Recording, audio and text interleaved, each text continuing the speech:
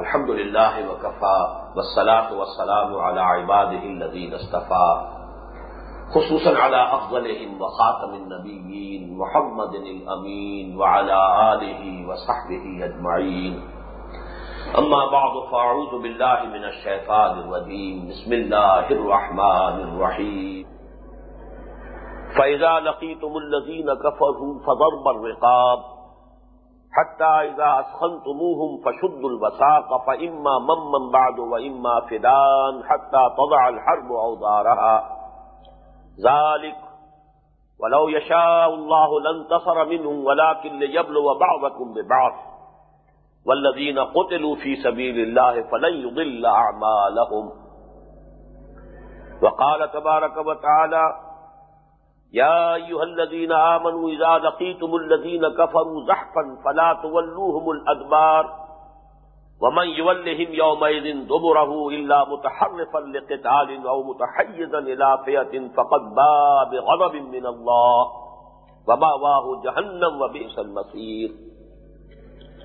وقال عز وجل يا أيها الذين آمنوا إذا لقيتم فئة فاثبتوا واذكروا الله كثيرا لعلكم تفلحون وأطيعوا الله ورسوله ولا تنازعوا فتفشلوا وتذهب ريحكم واصبروا إن الله مع الصابرين.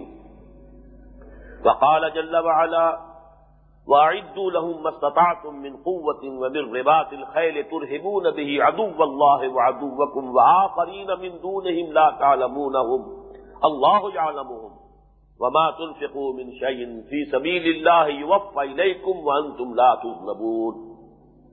وقال عز وجل وإما تخافن من قوم خيانة فانبذ إليهم على سواء إن الله لا يحب الخائنين.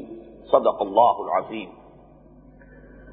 رب اشرح لي صدري ويسر لي أمري واحلل عقدة من لساني يفقهوا قولي. اللهم ربنا الہمنا رشدنا واعذنا من شرور انفسنا. اللهم ارنا الحق حقا وارزقنا اتباعه وارنا الباطل باطلا وارزقنا اجتنابه. آمین یا رب العالمین. گزشتہ 3 نشستوں میں ہم نے مطالعہ قرآن حکیم کے اس منتخب نصاب کے حصہ پنجم کے درس پنجم پر گفتگو کی ہے. عنوان ہے اذن قتال سے حکم قتال تک.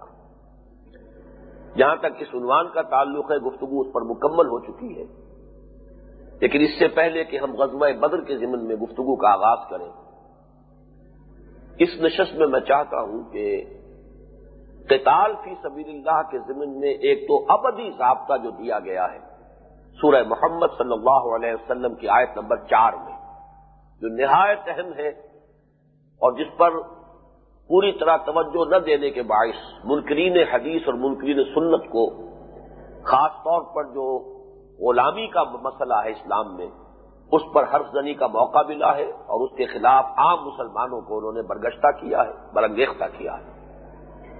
اس کے ساتھ ہی قتال فی سبیل اللہ کے ضمن میں 4 جو مستقل ہدایات ہیں ان کو بھی ہم ذرا اختصار کے ساتھ سمجھ لیں، اس لیے کہ جبکہ اب قتال فی سبیل اللہ کا موضوع ہماری اس گفتگو میں شروع ہو چکا ہے تو یہ جو ابدی احکام ہے وہ واضح ہو کر سامنے آ جائیں. سب سے پہلے سورہ محمد صلی اللہ علیہ وسلم کی آیت نمبر 4. یہ وہی سورہ مبارکہ ہے جس کی آیت ہم گزشتہ نشست میں پڑھ چکے ہیں کہ لوگوں نے یہ کہا تھا کہ کیوں نہیں کوئی سورہ محکمہ نازل ہو جاتی قتال کے ضمن میں، لیکن جب وہ صورت نازل ہو گئی تو اب آپ دیکھتے ہیں کہ جن لوگوں کے دلوں میں مرض ہے وہ ایسے آپ کو دیکھ رہے ہیں کہ جیسے وہ شخص دیکھتا ہے کہ جس پر موت کی غشی طاری ہو گئی ہو، سکرات الموت میں ہو، نزع کے عالم میں ہو. اسی سورہ مبارکہ کی آیت نمبر 4 ہے فَإِذَا لَقِيتُمُ الَّذِينَ كَفَرُوا فَضَرْبَ الرِّقَابِ. اے مسلمانوں جب تمہاری مٹ بھیڑ ہو ان کافروں سے تو مارنا ہے گردنوں کا، یعنی خوب ان کی گردنیں مارو، انہیں قتل کرو، اس میں کوئی ہچکچاہٹ محسوس نہ کرو. یہاں پہ فضربوا نہیں کہا ہے، فضرب الرقاب. یہ گویا کہ ایک تاکید کا اور ایمفیسس کا اسلوب ہے، اس کو مصدر کی شکل میں لائے کہ یہ تو گویا کہ اٹل قانون ہے، مستقل قانون ہے. جب بھی مٹ بھیڑ ہو کافروں سے پہلا کام یہ کہ گردنیں مارو. حتی اذا اثخنتموہم، یہاں تک کہ جب ان کی ان کو کچل چکو، خوب خوریزی کر لو، ان کی طاقت ٹوٹ چکی ہو، فشدوا الوثاق، تو پھر مضبوطی کے ساتھ باندھو۔ یہ باندھنا جو ہے اسیر کر لینا، جنگ کے بعد اسیران بدر کا مسئلہ بھی اب چونکہ بدر کی گفتگو ہونے والی ہے انشاءاللہ اگلی نشست سے، تو اس سے بات واضح ہو جائے گی کہ اس آیت کے حوالے سے نبی اکرم صلی اللہ علیہ وسلم کے اس فعل پر اللہ تعالی کی طرف سے کچھ تنقید ہوئی ہے کہ جس میں حضور صلی اللہ علیہ وسلم نے بدر کے بعد 70 جو ہے عرشی ان کو قیدی بنا لیا تھا، اس لیے کہ یہاں جو ہے قید کرنے کی اجازت ہے حتی اذا اثخنتموہم، جبکہ خوب کفر کا زور ٹوٹ چکے، ان کی کمر ٹوٹ چکے، گویا کہ ان کو مسلا جا چکا ہو، کچلا جا چکا ہو، پھر اس کے بعد اجازت ہے اگر ان میں کوئی دم خم باقی نہیں رہا ہے اور تمہیں اطمینان ہو گیا ہے کہ اب ان میں کوئی طاقت نہیں ہے، دوبارہ وہ تمہارے مقابلے پر آنے کے قابل نہیں رہے ہیں، تو پھر قیدی بنا سکتے ہو۔ فشدوا الوثاق، اور شد کہتے ہیں مضبوطی کے ساتھ باندھو انہیں، خوب مضبوطی کے ساتھ۔ یہ مضبوطی کے ساتھ باندھنا ہی ہے کسی کو اسیر بنا لینا، اور اسی مضبوطی کے ساتھ باندھنے کا تسلسل ہے غلام کی شکل میں۔ مضبوطی کے ساتھ باندھنا یہ بھی ہے کہ آپ نے کوئی کنسنٹریشن کیمپ بنا دیا ہے اور اس میں انہیں بھیڑوں بکروں کی طریقے سے رکھ دیا ہے، اور ایک یہ ہے کہ آپ نے اسے معاشرے میں تقسیم کر دیا ہے، مسلمانوں کے اندر ان کو تقسیم کر دیا ہے، غلام کی حیثیت سے رہیں گے۔ یہ بھی در حقیقت فشدوا الوثاق ہی پر عمل پیرا ہونے کی شکل ہے۔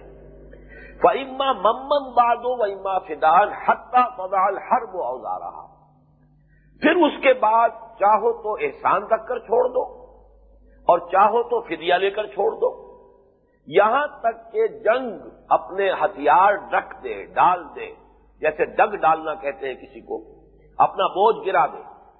یہ حتی تضع الحرب اوزارہا، یہ میں نے بڑی تفصیل سے سورہ محمد کا جب مسلسل درس چل رہا تھا صلی اللہ علیہ وسلم تو تفصیل سے بحث کی ہے، لیکن میں نے چاہا کہ یہ مضمون ہمارے اس منتخب نصاب میں بھی یہ شامل ہو جائے۔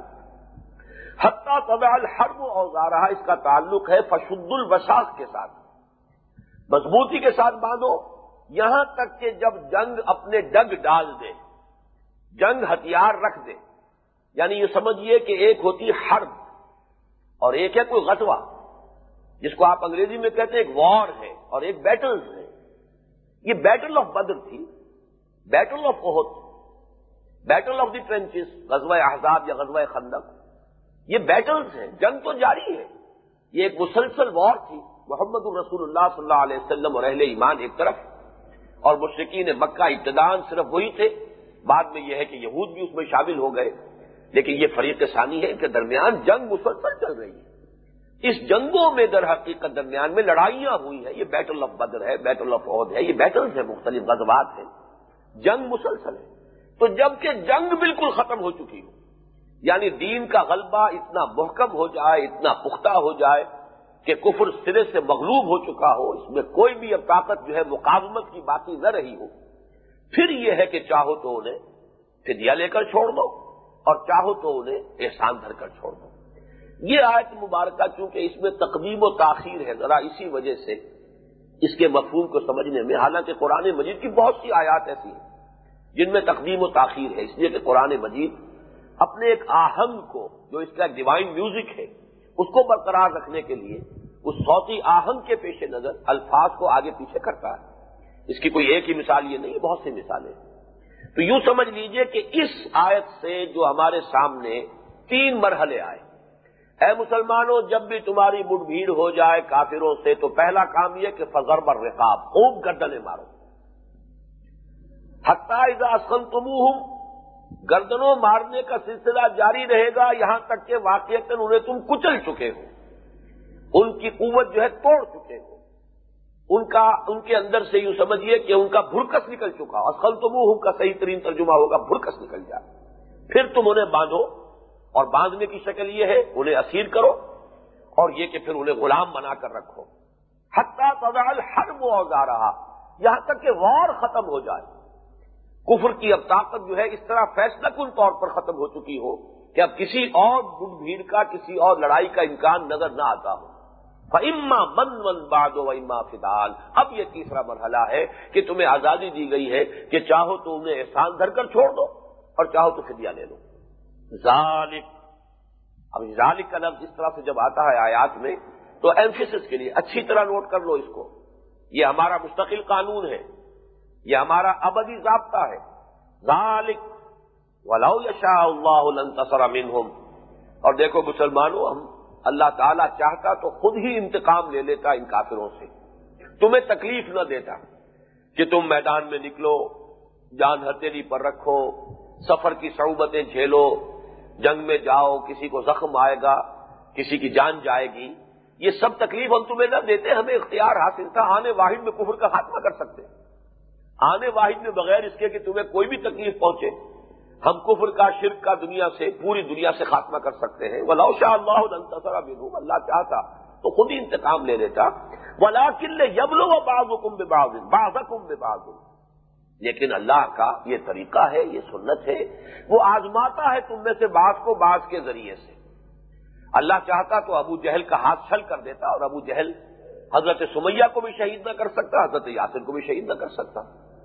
وہ برچھا اٹھایا تھا جب اس نے، وہیں کا وہیں اس کا ہاتھ جو ہے چھل ہو جاتا، فالج گرتا، اللہ کو اختیار حاصل تھا، لیکن نہیں، اللہ تعالیٰ نے چھوٹ دے رکھی ہے، رسی ڈھیلی چھوڑی ہوئی ہے کافروں کی بھی، تاکہ ان کے ذریعے سے تمہیں آزمائے، اور اب در حقیقت تمہارے ذریعے سے ان کو آزما رہا ہے کہ ان میں کتنی کچھ جان ہے، وہ اپنے عقائد باطلہ کے لیے کتنی کچھ قربانی دے سکتے ہیں۔ تو یہ تو در حقیقت اللہ کی سنت ہے، آزمائش، اس لیے کہ دنیا کی زندگی کا فلسفہ ہی ادروح قرآن یہ ہے، خلق الموت والحیات لیبلوکم ایکم احسن عملا۔ قلزم ہستی سے تو ابرا ہے مانند حباب، اس یہاں خانے میں تیرا امتحان ہے زندگی۔ تو فرمایا وَلَوْ يَشَاءُ اللَّهُ لَانتَصَرَ مِنْهُمْ وَلَٰكِن لِّيَبْلُوَ بَعْضَكُم بِبَعْضٍ وَالَّذِينَ قُتِلُوا فِي سَبِيلِ اللَّهِ فَلَن يُضِلَّ أَعْمَالَهُمْ، اور وہ لوگ کہ جو اللہ کی راہ میں قتل ہو جائے تو اللہ ان کے اعمال ضائع نہیں کرے گا۔ وہی ری ایشورنس، ہرگز یہ نہ سمجھنا کہ تم پر کوئی ظلم ہوگا، حق تلفی ہوگی، تمہاری یہ جانثاریاں، تمہاری یہ سرفروشیاں، تمہاری یہ جانفشانیاں رائے گاں چلی جائیں گی، نہیں، فلن یضل اعمالهم، اللہ تعالیٰ ان کے اعمال کو ہرگز ضائع کرنے والا نہیں۔ یہ ہم پڑھ چکے ہیں منتخب نصاب کے حصہ دوم میں، جو ایمان کے مباحث میں آیت آئی تھی، فاستجاب لهم ربهم انی لا اضیع عمل عامل منکم من ذکر او انثى بعضکم من بعض۔ تو اللہ تعالیٰ نے ان کی دعا قبول فرمائی کہ میں تم میں سے کسی بھی عمل کرنے والے کے کسی بھی عمل کو ضائع کرنے والا نہیں، خواہ وہ مرد ہو خواہ عورت، اور تم سب ایک دوسرے ہی میں سے ہو۔ فالذین ہاجروا وأوذوا فی سبیلی وقاتلوا وقتلوا واخرجوا من دیارہم، تو وہ لوگ جنہوں نے اتنے بڑے بڑے کارہائے نمایاں کیے، اتنی بڑی بڑی قربانیاں دی ہیں میرے لیے، میرے دین کے لیے، میری راہ میں۔ فالذین ہاجروا، جنہوں نے ہجرت کی، واخرجوا من دیارہم، اپنے گھروں سے نکال دیے گئے، وَأُوذُوا فِي سَبِيلِي، میری راہ میں انہیں تکلیفیں دی گئی، وَقَاتَلُوا وَقُتِلُوا، انہوں نے جنگ کی اور قتل ہوئے، جانیں دے دی، لَأُكَفِّرَنَّ عَنْهُمْ سَيِّئَاتِهِمْ وَلَأُدْخِلَنَّهُمْ جَنَّاتٍ تَجْرِي مِن تَحْتِهَا الْأَنْهَارُ ثَوَابًا مِنْ عِندِ اللَّهِ وَاللَّهُ عِندَهُ حُسْنُ الثَّوَابِ۔ یہ ہمارے اس منتخب نصاب میں حصہ دوم کا غالباً درس دوم ہے، سورہ آل عمران کے آخری رکوع کی آیات۔ یہ آیت میں نے جیسا کہ عرض کیا بہت اہم ہے، ایک تو اس حوالے سے بات سمجھ میں آئے گی، حضور کا جو فیصلہ تھا، حضرت عمر کو اس سے اختلاف تھا، غزوہ بدر کے بعد ان کی رائے یہ تھی کہ ان سب کو قتل کر دیا جائے، اس لیے کہ اگر ہم ان کو چھوڑ دیں گے فدیہ لے کر تو یہ پھر آئیں گے ہم پر حملہ آور ہوں گے، بلکہ حضرت عمر کی تو رائے یہ تھی کہ جو ہم میں سے جتنا قریبی رشتہ دار ہو ان قیدیوں میں سے کسی کا، وہ اپنے ہاتھ سے اسے قتل کرے۔ پھر انصار میں سے حضرت سعد بن معاذ رضی اللہ تعالی عنہ، ان کی بھی رائے یہی تھی، بلکہ واقعہ آتا ہے کہ جب مسلمان پکڑ رہے تھے، قیدی بنا رہے تھے، اور یہ چونکہ ان کے ہاں روایت چلی آ رہی تھی، ابھی قانون تو آیا ہی نہیں تھا کہ کیا بنے گا ان قیدیوں کا اور کیا معاملہ ہوگا ان کے ساتھ اور کیا مال غنیمت کا حکم آئے گا۔ عام طور پر عرب میں یہ روایت تھا کہ جس کے حصے جو شے آ گئی، جس نے جس کو پکڑ لیا وہ اس کا غلام ہو گیا، جس نے جو مال جمع کر لیا وہ گویا کہ اس کا ذاتی ملکیت ہو کر مال غنیمت میں اس کا حصہ بن گیا۔ تو اس اعتبار سے جب لوگ بجائے ان کو کافروں کو قتل کرنے کے کوشش کر رہے تھے کہ زندہ پکڑ لیں، زندہ پکڑ لیں گے، قید کر لیں گے تو ہمیں فدیہ ملے گا، کوئی نہ کوئی تاوان دے کر ہی انہیں چھڑوائیں گے، اگر قتل کر دیتے تو بات ختم ہو گئی، ہمارے ہاتھ پلے تو کچھ نہیں آئے گا۔ تو حضرت سعد ابن معاذ کو حضور نے دیکھا کہ ان کے چہرے پر بڑی ناگواری کے آثار ہیں۔ حضور نے پوچھا کیا معاملہ ہے سعد، کس وجہ سے تمہیں یہ ناگواری؟ تو انہوں نے وہی بات عرض کی جو کہ حضرت عمر کی تھی کہ اس وقت تو ضرورت ہے کہ اس طاقت کو کچلا جائے، ان کو قتل کیا جائے، ان کو قیدی بنانا خلاف مصلحت ہے۔ بعد میں پھر انہی دونوں حضرات کی رائے کے مطابق قرآن مجید میں سورہ انفال کی اس آیت کا بھی ہم مطالعہ کریں گے۔ میں نے اس لیے چاہا کہ اس کو یہاں اچھی طرح سمجھ لیجیے کہ اس کے مطابق پھر جو ہے وہ آیت نازل ہوئی اور گرفت ہوئی کہ یہ کام صحیح نہیں ہوا۔ البتہ چونکہ یہاں ججمنٹ کا فیصلہ جو ہے وہ تو ظاہر بات ہے کہ ایک شخص کے اپنے ہاتھ میں ہے۔ یہاں جو فرمایا ہے حتی اذا اثخنتموہم، جبکہ تم انہیں خوب کچل لو۔ اب یہ کہ کچلے گئے یا نہیں گئے یہ ججمنٹ ہے، یہ تو ایک رائے ہے۔ اگر حضور صلی اللہ علیہ وسلم کی رائے یہ تھی کہ کفر کی جو ہے اصل میں جان نکل گئی ہے اور ان کے اندر سے قوت جو ہے ختم ہو گئی اور آپ نے یہ فیصلہ کر لیا، تو اس پر پھر یہ تو ہوا کہ اللہ تعالیٰ نے فرمایا کہ یہ ٹھیک نہیں ہوا، لیکن چونکہ ہماری طرف سے یہ اختیار آپ کو دیا جا چکا تھا اور یہ آیت پہلے قرآن میں نازل ہو چکی ہے، لہذا ٹھیک ہے جو آپ نے کیا ہے صحیح ہے، مسلمانوں مال غنیمت جو ہے تمہیں ملا ہے کھاؤ۔ یہ آیت ہم پڑھیں گے انشاءاللہ بعد میں۔ بہرحال یہ ہے در حقیقت ابدی چارٹر جو ہے قتال فی سبیل اللہ کا۔ جب بھی کوئی دعوت اسلامی، کوئی انقلابی جدوجہد اس مرحلے میں آ جائے گی تو پہلا مرحلہ ہے ضرب الرقاب، گردنوں کا مارنا ہے، یہاں تک کہ بھرکس نکل جائے جو مقابل کی قوتیں ہیں ان کا۔ اس کے بعد اختیار ہے کہ انہیں شد الوثاق، مضبوطی سے باندھ لو، اور یہ باندھنا اس طریقے سے بھی ہوگا کہ آپ نے ان کو اسیر بنا لیا ہے جنگ کے موقع پر اور پھر ان کو تقسیم کر دیا ہے، مسلمانوں کے غلام بن کر رہے، تو گویا کہ یہ بھی ایک طرح کا شد الوثاق ہی ہے۔ یہاں تک کہ جب بالکل آخری فیصلہ ہو جائے، کفر کی طاقت ختم، وار جو ہے it comes to an end finally, اب اختیار حاصل ہے کہ چاہو تو ویسے ہی احسان دھر کر چھوڑ دو اور چاہو تو فدیہ لے کر چھوڑ دو۔ اس سے پہلے اگر یہ قدم کیوں اٹھایا جائے گا تو یہ گویا کہ حکمت کے خلاف ہے، مصلحت کے خلاف ہے، یہ تو کفر کو دوبارہ تقویت پہنچانے والا جو ہے مسئلہ ہو جائے گا، اور یہی ہوا ہے۔ جو بھی گئے تھے بچ کر ان کی اکثریت 1 سال کے بعد آ گئی ہے اور احد میں وہ چڑھ کر آئے ہیں بڑی طاقت کے ساتھ، زور شور کے ساتھ۔ اگر ان سب کا جو ہے اس وقت جو حضرت عمر کی رائے تھی، جو حضرت سعد بن معاذ کی رائے تھی، جو خود قرآن مجید میں اللہ تعالیٰ کی طرف سے بات آئی، اس پر عمل ہوا ہوتا تو یہ حوصلہ جو ہے قریش کو 1 ہی سال کے بعد دوبارہ لشکر کشی کرنے کا یہ ان کے اندر پیدا نہ ہوتا۔ اب آئیے وہ ابدی ہدایات۔ سب سے پہلی ہدایت یہ آیت ایک پہلے ہماری سابقہ نشست میں آ بھی چکی ہے، یہ اب سورہ انفال کی آیت ہے۔ یا ایھا الذین آمنوا اذا لقیتم الذین کفروا زحفا، اہل ایمان جب تمہاری مٹ بھیڑ ہو جائے کافروں سے لشکر کشی کی صورت میں، اس لفظ کو اچھی طرح سمجھیے، زحفن کسے کہتے ہیں؟ 2 قسم کی جنگیں دنیا میں ہمیشہ سے چلی آ رہی ہیں، اور عرب تو در حقیقت پہلی ہی قسم کی جنگ کے عادی تھے، چھاپا مار جنگ، ہٹ اینڈ رن، حملہ کرو، نقصان پہنچاؤ، لوٹ مار کرو، بھاگ جاؤ۔ یہ ان کا گویا کہ یہ تو ان کا پیشہ تھا، غارت گری کرنا، لوٹ مار کرنا، ایک قبیلہ دوسرے قبیلے پر حملہ کرتا ہے، لوٹ مار کرتا ہے، جتنے قتل کر سکتا ہے قتل کرتا ہے، باقی بھاگ جاتا ہے۔ وہ جم کر باقاعدہ صف بندی کر کے اہتمام کے ساتھ جنگ کرنا، یہ دوسری بات ہے۔ تو چھاپے مار جنگ کو یہاں ایکسکلوڈ کیا گیا، زحفن کہتے ہیں باقاعدہ لشکر کشی، فوج کشی، اس لیے کہ زحف کے لفظی معنی ہے بڑی سست رفتاری سے چلنا، گھسٹ گھسٹ کر چلنا، اس لیے کہ جب لشکر موو کرتا ہے تو اس کی رفتار تیز نہیں ہوتی۔ چھاپا مار جنگ میں تو اصل فیصلہ کن شے ہی تیز رفتاری ہے، برق رفتاری کے ساتھ جائیے، حملہ کیجیے اور برق رفتاری کے ساتھ ہی وہاں سے بھاگ آئیے۔ یہی چھاپا مار جنگ تھی کہ جس نے روس جیسی سپر پاور جو ہے ان کو گھٹنے ٹیکنے پر مجبور کر دیا، اس لیے کہ ٹیرین بھی در حقیقت افغانستان کا اس کے لیے بہت موافق تھا اور افغان جو ہے اس کے بہت ماہر تھے۔ تو چھاپا مار جنگ کا مسئلہ اور ہے، لیکن جب آپ فوج کشی کر رہے، لشکر لے کر چل رہے، تو لشکر کے ساتھ تو ظاہر بات ہے ساز و سامان بھی ہے، اس کی فارمیشن ہے، کوئی تیز چلنے والا ہے اسے بھی ساتھ دینا پڑے گا لشکر کا، تو لشکر تو آہستہ موو کرتا ہے، اس لیے لفظ زحف کہتے ہیں جب باقاعدہ فوج کشی ہو، جب اس صورت میں تمہارا مقابلہ ہو جائے، فلا تولوہم الادبار، تو اب انہیں پیٹھ دکھانے کا تمہیں اختیار نہیں ہے، مت انہیں پیٹھ دکھانا، اب جمے رہو، یا جان جائے اور یا فتح نصیب ہو، اس کے سوا تیسرا الٹرنیٹو تمہارے سامنے کبھی نہ آئے، فلا تولوہم الادبار۔ اب دیکھیے یہاں پر زحفن کے لفظ نے سارا فرق جو ہے پیدا کر دیا اس لیے کہ چھاپا مار جنگ میں تو آپ نے حملہ کیا اور بھاگے، وہ تو پیٹھ دکھانی ہی دکھانی ہے، لیکن ضعفن کی صورت میں جبکہ فوج کشی ہے، لشکر کشی ہے، باقاعدہ جنگ ہے صف بندی کے ساتھ، فلا تولوہم الادبار، تو انہیں پیٹھ مت دکھاؤ، مت موڑو اپنی کمریں ان کے سامنے. یعنی یہ جب آدمی دوڑتا ہے، بھاگتا ہے کسی میدان جنگ سے فرار کا راستہ اختیار کرتا ہے تو پیٹھ موڑ کر بھاگتا ہے.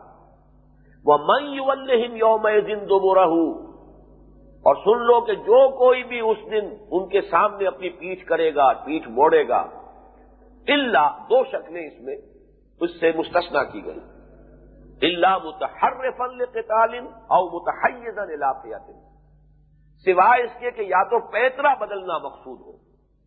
اب دو اشخاص لڑ رہے ہیں تلوار سے، فرض کیجئے، تو بسا اوقات ایک آدمی پیچھے ہٹتا ہے ذرا، لیکن وہ پیترا بدلنے کے لیے ہے، وہ یہ نہیں ہے کہ بھاگ رہا ہے، بلکہ یہ کہ اس نے اس وقت جو ہے اپنے وار کے لیے کوئی اور پوزیشن حاصل کرنے کے لیے، کسی اور طرف سے داؤ لگانے کے لیے اس نے کوئی پیترا بدلا ہے. تو متحرف، حرف کہتے کنارہ، کنارے پر ہو جانا، یہ ہے کہ اپنے وار، مقابل کے وار کو بچانے کے لیے کنی کترا جانا.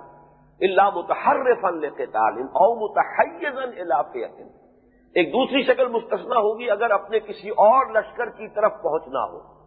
معلوم ہو گیا ہے کہ مقابلہ جو ہے وہ بہت ان ایکول ہو گیا ہے، بہت بڑا لشکر سامنے آ گیا ہے. ہماری تعداد، یہ میں بعد میں عرض کروں گا اس میں فقہا کا کیا قول ہے، ہماری تعداد بالکل ہی کسی درجے میں مناسبت نہیں رکھتی مقابلے کی. اب جس کو آپ ریٹریٹ کہتے ہیں، آرڈرلی ریٹریٹ، تاکہ پیچھے جو آپ کا لشکر ہے، پیچھے بڑا کیمپ ہے، اس کے ساتھ مل جائیں، اس کو بھی مستثنا کیا گیا. متحیزا الی فئۃ، اپنی کسی اور جماعت، اپنی کسی اور جمعیت کی طرف جا کر ان سے مل جانے کے لیے اگر کوئی پسپائی اختیار کی ہو، یہ آرڈرلی ریٹریٹ جس کو کہا جاتا ہے ملٹری کی اصطلاح میں. ان دونوں کے سوا اگر کسی نے پیٹھ دکھائی اور وہ وہاں سے اپنی جان بچانے کے لیے بھاگا، فقط باب غضب من اللہ، تو وہ تو اللہ کا غضب لے کر لوٹا ہے. ومأواہم جہنم، اس کا ٹھکانہ جہنم ہے، وہ بئس المصیر، اور یہ بہت ہی برا ٹھکانہ ہے. اس آیت کے حوالے سے ایک بات تو وہ نوٹ کر دیجئے جو میں نے ہجرت کے ضمن میں عرض کی تھی کسی گزشتہ نشست میں، کہ ہجرت بھی فرار نہیں تھا. یہ مستشرقین اور مغربی جو سیرت نگار ہیں یہ فلائٹ کا لفظ استعمال کرتے ہیں، فلائٹ ٹو مدینہ، یعنی مدینے کی طرف فرار اختیار کیا محمد نے صلی اللہ علیہ وسلم. یہ بڑا سٹل انداز ہے حرف زنی کا اور تانا دینے کا، اور یہ بڑے اس طرح کے سٹل انداز میں ہمارے جو عام لیڈر ہے، عام پڑھنے والا ہے، نوجوان ہے، تعلیم یافتہ ہے، تو اس کے ذہن کے اوپر جو ہے بالکل انکانشیسلی اس کے ذہن کے اوپر ایک امپریشن ڈالتے ہیں. وہ فلائٹ نہیں تھی، وہ بھی یہی تھا کہ ایک فئہ، ایک جماعت، ایک جمعیت اب مدینے کے اندر اللہ نے فراہم کر دی ہے. اب اس مورچے کی طرف جا رہے ہیں محمد الرسول اللہ صلی اللہ علیہ وسلم اور آپ کے ساتھی اہل ایمان، تاکہ وہاں سے لانچ کریں. اب اپنی تحریک جو ہے، اپنی انقلابی جدوجہد ہے، اس کے لیے بیس اللہ نے عطا کیا ہے. وہاں جانا ہے، بھاگنا نہیں ہے، فرار نہیں ہے، فلائٹ نہیں ہے، ہجرت ہے یہ. اور متحیزا الی فئۃ، یہ بھی گویا کہ اسی کے ذیل میں ہے جو ہجرت آپ نے فرمائی ہے مدینہ منورہ. ہاں یہ میں نے عرض کیا تھا، آپ کو یاد ہوگا کہ ہجرت حبشہ جو ہے اس کے بارے میں کہا جا سکتا ہے کہ وہ در حقیقت ایک طرح سے وہ ایک پناہ گاہ کی طرف جانے والی بات تھی، اس لیے کہ وہاں کوئی بیس نہیں تھا. یہی وجہ کہ حضور وہاں نہیں گئے، آپ نے اجازت دے دی.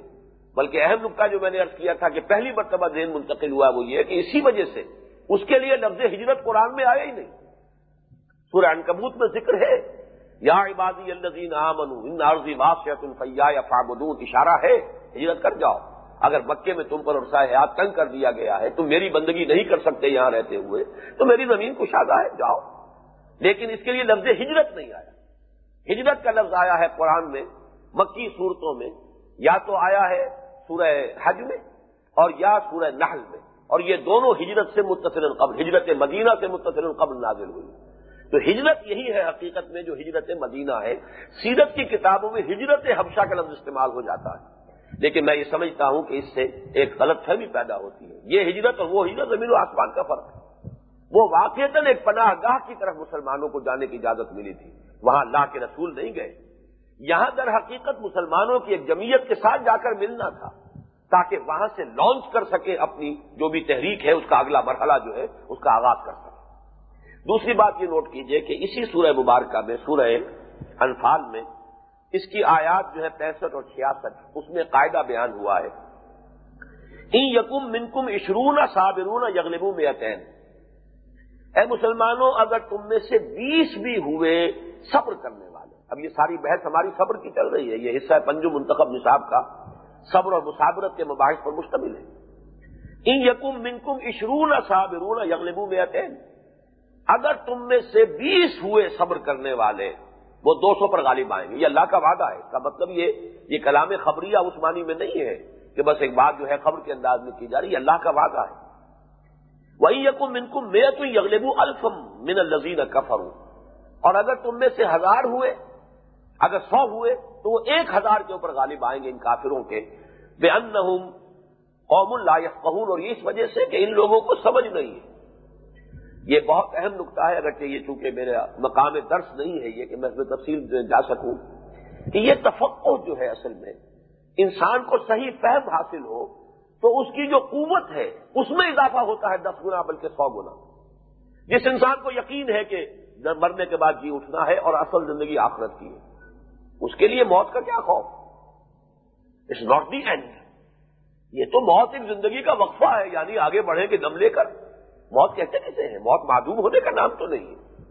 یہ تو جہاں میں اہل ایمان صورت خورشید جیتے ہیں، ادھر ڈوبے ادھر نکلے، ادھر ڈوبے ادھر نکلے، ادھر آنکھ بند ہوگی ادھر آنکھ کھل جائے گی. یہ یقین، یہ علم، یہ تفقہ، یہ فہم اگر کسی انسان کو حاصل ہو تو اب اس کے لیے خوف کہاں ہوگا؟ کس سے ڈرے گا؟ موت سے فرار اختیار کرے گا. موت کو تو خوشائن سمجھے گا. نشان مرد مومن بات گویم جو مر گئے تبسم مرتبہ. ہجرت تو اس کا مقصود و مطلوب بن جائے گی. شہادت ہے مطلوب و مقصود مومن، نہ مال غنیمت نہ کشور کشائی. تو اس اعتبار سے نوٹ کیجیے، چونکہ انہیں تو سمجھ ہے ہی نہیں، یہ اسی زندگی کو زندگی سمجھتے ہیں، یہی کا عیش و آرام انہیں مرغوب ہے، پسندیدہ ہے. لہذا کہاں ان کی طاقت، کہاں تمہاری طاقت. تمہیں اگر یہ ایمان کی دولت نصیب ہے تو تم میں سے اگر 100 ہوں گے 1000 پر غالب آئیں گے. لیکن اگلی آیت میں فرمایا الآن خفف اللہ عنکم. اب اللہ نے تم پر نرمی کر دی ہے، تخفیف کر دی ہے. اس کا کیا مطلب ہوا کہ پہلی آیت میں حکم تھا یہ کہ اگر 10 گنا لشکر بھی سامنے آ جائے تو تمہیں لڑنا ہوگا. اللہ کا وعدہ ہے کہ اللہ مدد کرے گا اور تمہیں فتح حاصل ہوگی. اس لیے کہ اب جو فرمایا کہ الآن خفف اللہ عنکم وعلم ان منکم ضعفا، اللہ تعالیٰ کو معلوم ہے کہ تمہارے اندر ایک کمزوری پیدا ہو چکی ہے. یہ آیت ظاہر بات ہے کہ بہت بعد میں نازل ہوئی ہے. ایسا نہیں ہو سکتا کہ فوراً ہی نازل ہو گئی ہو کہ ایک ہی وقت میں یہ بھی کہا جا رہا ہو کہ تم 10 گنا کے مقابلے میں لڑ جاؤ اور اسی وقت ساتھ ہی کہہ دیا جائے کہ صرف دگنے کا مقابلہ کرو. بلکہ معلوم ہوتا ہے کہ یہ آیت، اور میرے پاس اس کا ایک ثبوت ہے، غزوہ موتا میں 33 گنا لشکر سے صحابہ لڑ پڑے.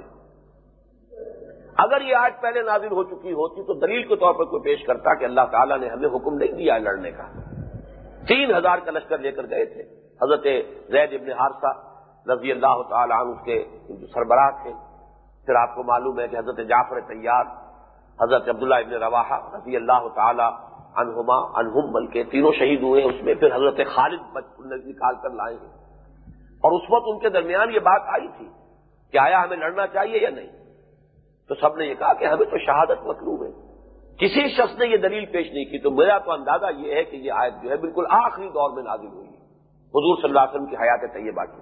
لیکن ہوتا ہے قرآن مجید میں کہ بسا اوقات 10 سال کے بعد جو آیات نازل ہوئی ہیں وہ بھی ساتھ ہی جس آیت کی وہ ترمیم کے اندر یا جزوی تنسیخ کے طور پر آیت نازل ہوئی ہے اس کے ساتھ ہی اس کو شامل کر دیا گیا. جیسے کہ سورہ مزمل کے اندر جو دوسرا رکوع ہے اس کا میری تحقیق کے مطابق وہ ایک آیت نہیں 2 آیات ہیں، اور اس کا پہلا حصہ جو ہے وہ تو تقریباً 1 سال کے بعد ہی نازل ہو گیا، اور دوسرا حصہ کم سے کم 10 سال بعد، اور ہو سکتا ہے کہ مدینے میں نازل ہوا، لیکن ساتھ ہی رکھا ہوا ہے. یہ قرآن مجید کے اندر اس کی بہت سی مثالیں ہیں. میرے نزدیک یہاں بھی ایسا ہی ہے، اس لیے کہ اتنا فرق 1 اور 5 کا فرق ہو گیا. پہلے کہا جا رہا ہے کہ اگر تم 20 ہو، اگر صابر ہو تو تم 200 پر غالب آ جاؤ گے، یعنی لڑو. اس دکھانے کا تمہیں حق حاصل نہیں. تم یہ نہیں کہہ سکتے کہ بہت ان ایکول مقابلہ ہو گیا. اگر تم 1000 ہو، 100 ہو تو 1000 کے خلاف لڑو، 1000 ہو تو 10,000 کے خلاف لڑو. لیکن اس کے بعد آیت فرما رہی ہے الآن خفف اللہ عنکم وعلم ان فیکم ضعفا. اب اللہ نے تم پر بوجھ کم کر دیا، تخفیف کر دی تمہاری ذمہ داری میں. اس کے علم میں ہے کہ اب تمہارے اندر ضعف پیدا ہو چکا ہے. یعنی تمہارا اوسط جو ہے وہ گر گیا ہے۔ مومنین صادقین ظاہر بات ہے کہ ان کا تو وہی جوش و جذبہ تھا، لیکن جو نئے نئے لوگ اب آ رہے ہیں مدنی دور کے اندر، ان کی وہ کیفیت تو نہیں ہے۔ اس اعتبار سے جو اوسط ہے وہ مسلمانوں کا گرا ہے۔ تو فرمایا فَإِن يَكُن مِّنكُم مِّئَةٌ صَابِرَةٌ يَغْلِبُوا مِئَتَيْنِ، اب اگر تم میں سے 100 ہوں گے صبر کرنے والے تو وہ 200 پر غالب آئیں گے۔ وَإِن يَكُن مِّنكُمْ أَلْفٌ يَغْلِبُوا أَلْفَيْنِ بِإِذْنِ اللَّهِ، اور اگر 1000 ہوئے تو 2000 پر غالب آئیں گے۔ وَاللَّهُ مَعَ الصَّابِرِينَ، اللہ صبر کرنے والوں کے ساتھ ہے۔ اس سے فقہا نے یہ حکم نکالا ہے کہ اگر دگنی جمعیت ہو تو اس سے تو پیٹھ دکھانے کا حق ہی نہیں، اجازت ہی نہیں، اس سے تو لازماً لڑنا ہوگا ان آیات کی روح سے۔ البتہ اگر اس سے زیادہ کا معاملہ ہو تو پھر یہ کہ اختیار کی شکل کوئی انسان جو ہے اپنے فیصلے کو اپنے ہاتھ میں لے سکتا ہے۔ تو پہلی ہدایت تو یہ آئی کہ جنگ اب شروع ہو گئی ہے، یہ مرحلہ آغاز ہو چکا ہے اس کا، اب دیکھو تمہیں کہیں پیٹھ دکھانے کا مرحلہ نہ آ جائے۔ دوسری ہدایت یا ایھا الذین آمنوا اذا لقیتم فئۃ فاثبتوا واذکروا اللہ کثیرا لعلکم تفلحون، یہ بھی سورہ انفال کی آیت نمبر 46 ہے۔ اہل ایمان جب تمہارا مقابلہ ہو جائے کسی لشکر سے، کسی گروہ سے، فاثبتوا، نمبر 1 حکم ثابت قدم رہو، یہ تو وہی بات ہو گئی جو پچھلی آیت میں آ چکی ہے، اسے انہیں پیٹھ مت دکھاؤ۔ فلا تولوہم الادبار، اس کو وہاں پر کہا گیا تھا منفی اسلوب میں، یہاں مثبت انداز میں فاثبتوا، ثابت قدم رہو، جمے رہو۔ وَاذْكُرُوا اللَّهَ كَثِيرًا لَعَلَّكُمْ تُفْلِحُونَ، اور اللہ کا ذکر کرو کثرت کے ساتھ تاکہ تم فلاح پاؤ۔ یہ وہ مضمون ہے کہ جو ہم سورہ عنکبوت کے 5ویں رکوع کے حوالے سے بڑی تفصیل سے پڑھ چکے ہیں۔ اتل ما اوحی الیک من الکتاب واقم الصلاۃ ان الصلاۃ تنہی عن الفحشاء والمنکر ولذکر اللہ اکبر واللہ یعلم ما تصنعون۔ تو ذکر اللہ ہے جو تمہارے لیے تعلق مع اللہ کا ذریعہ بنے گا، تعلق مع اللہ تمہارے صبر کے لیے بنیاد ہے، سہارا ہے۔ فاصبر وما صبرک الا باللہ، تمہارا صبر ہو سکتا ہے اللہ کے سہارے، اور اللہ کے سہارے کے لیے اللہ کے ساتھ تعلق، روحانی ذہنی قلبی رشتہ قائم رکھنا ضروری ہے، اور اس کا ذریعہ ہے اللہ کا ذکر۔ اور دوسری بات وَأَطِیعُوا اللَّهَ وَرَسُولَهُ، اللہ کے اور اس کے رسول کی اطاعت پر کاربند رہو، ڈسپلن۔ فَاسْمَعُوا وَأَطِیعُوا، سم و اطاعت نہیں ہوگی تو ظاہر بات ہے کہ پھر تمہاری جمعیت جو ہے وہ منتشر ہوگی۔ وَلَا تَنَازَعُوا فَتَفْشَلُوا، اور دیکھو اختلافات میں نہ پڑنا، منازعہ نہ کرنا۔ تنازعوا، نزع کہتے ہیں کھینچنے کو، کھینچ تان، یوں ہونا چاہیے، نہیں جی یوں نہیں ہونا چاہیے، یوں ہونا چاہیے۔ اب اسی بحث کے اندر اگر الجھے رہ گئے، اور پھر یہ کہ جب آپ کے اندر یہ بحثا بحثی زیادہ طول کھینچ جاتی ہے تو پھر کچھ ضد بھی پیدا ہو جاتی ہے، اور اس ضد کے پیدا ہونے کے بعد فرض کیجئے کسی کی رائے کے خلاف فیصلہ ہوا ہے، اب اس کا ایک منفی ذہن ہو جائے گا، اس کے لیے اس کے اندر حوصلہ نہیں رہے گا اپنی جان مارنے کا اور محنت کرنے کا۔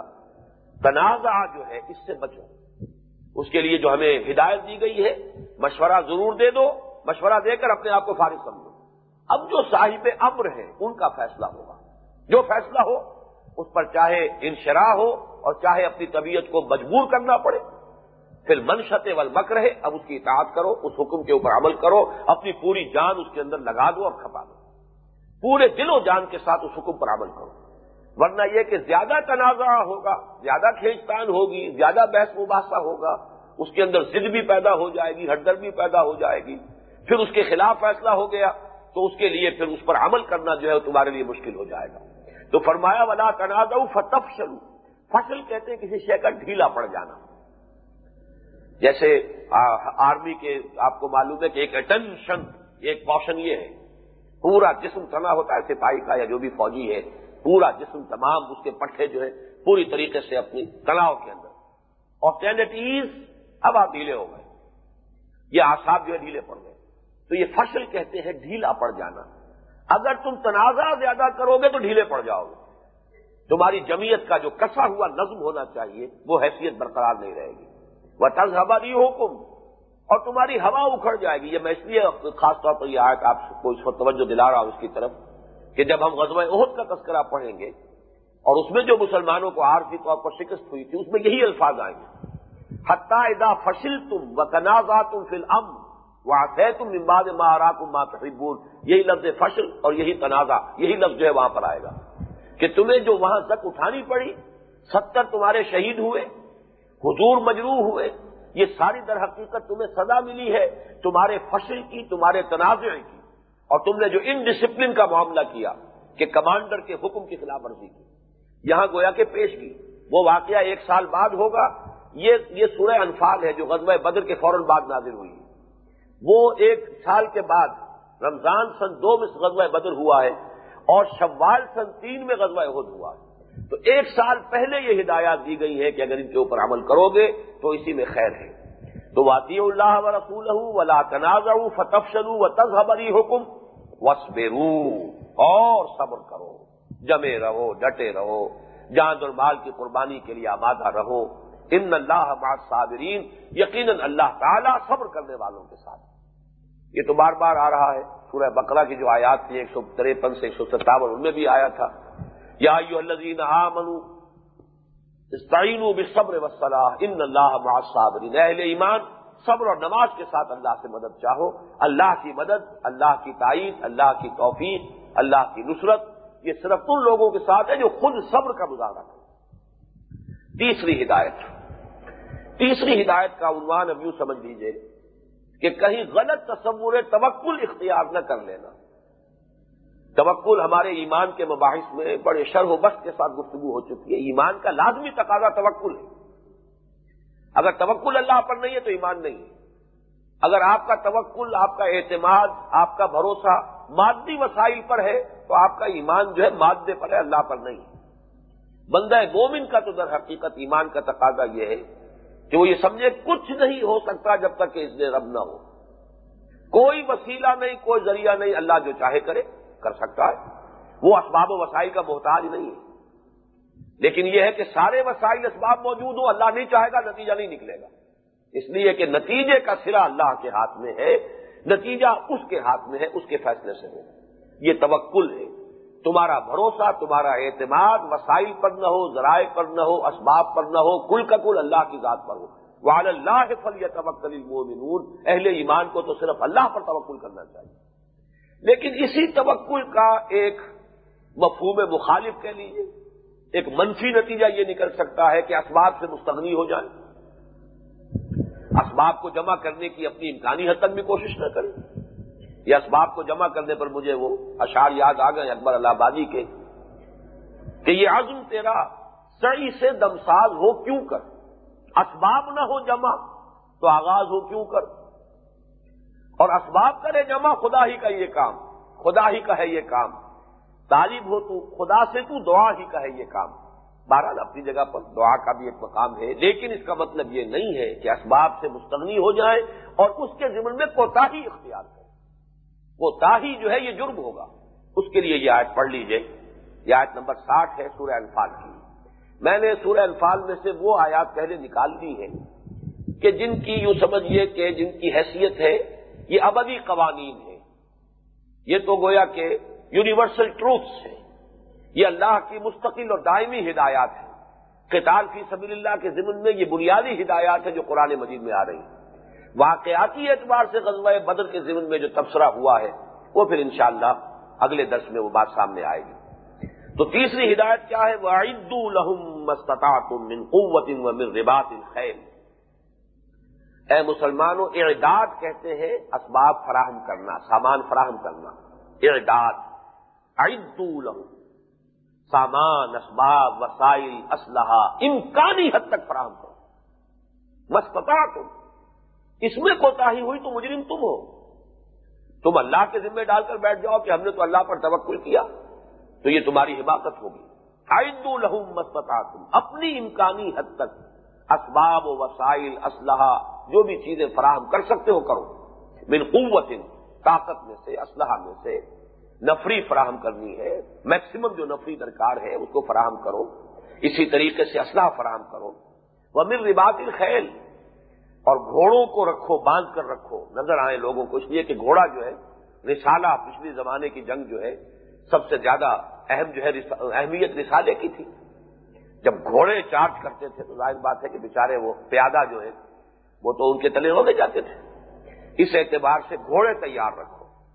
رباط الخیل ترہبون بہ عدو اللہ وعدوکم، اس طرح تم ڈراؤ گے ان چیزوں کے ذریعے سے اللہ کے دشمنوں کو اور تمہارے دشمنوں کو، جو تمہارے دشمن بھی اللہ کے دشمن بھی، تو کامن انیمی ہے تمہارا، کافر اور مشرک جو ہے وہ اللہ کا بھی دشمن ہے، تمہارا بھی دشمن ہے۔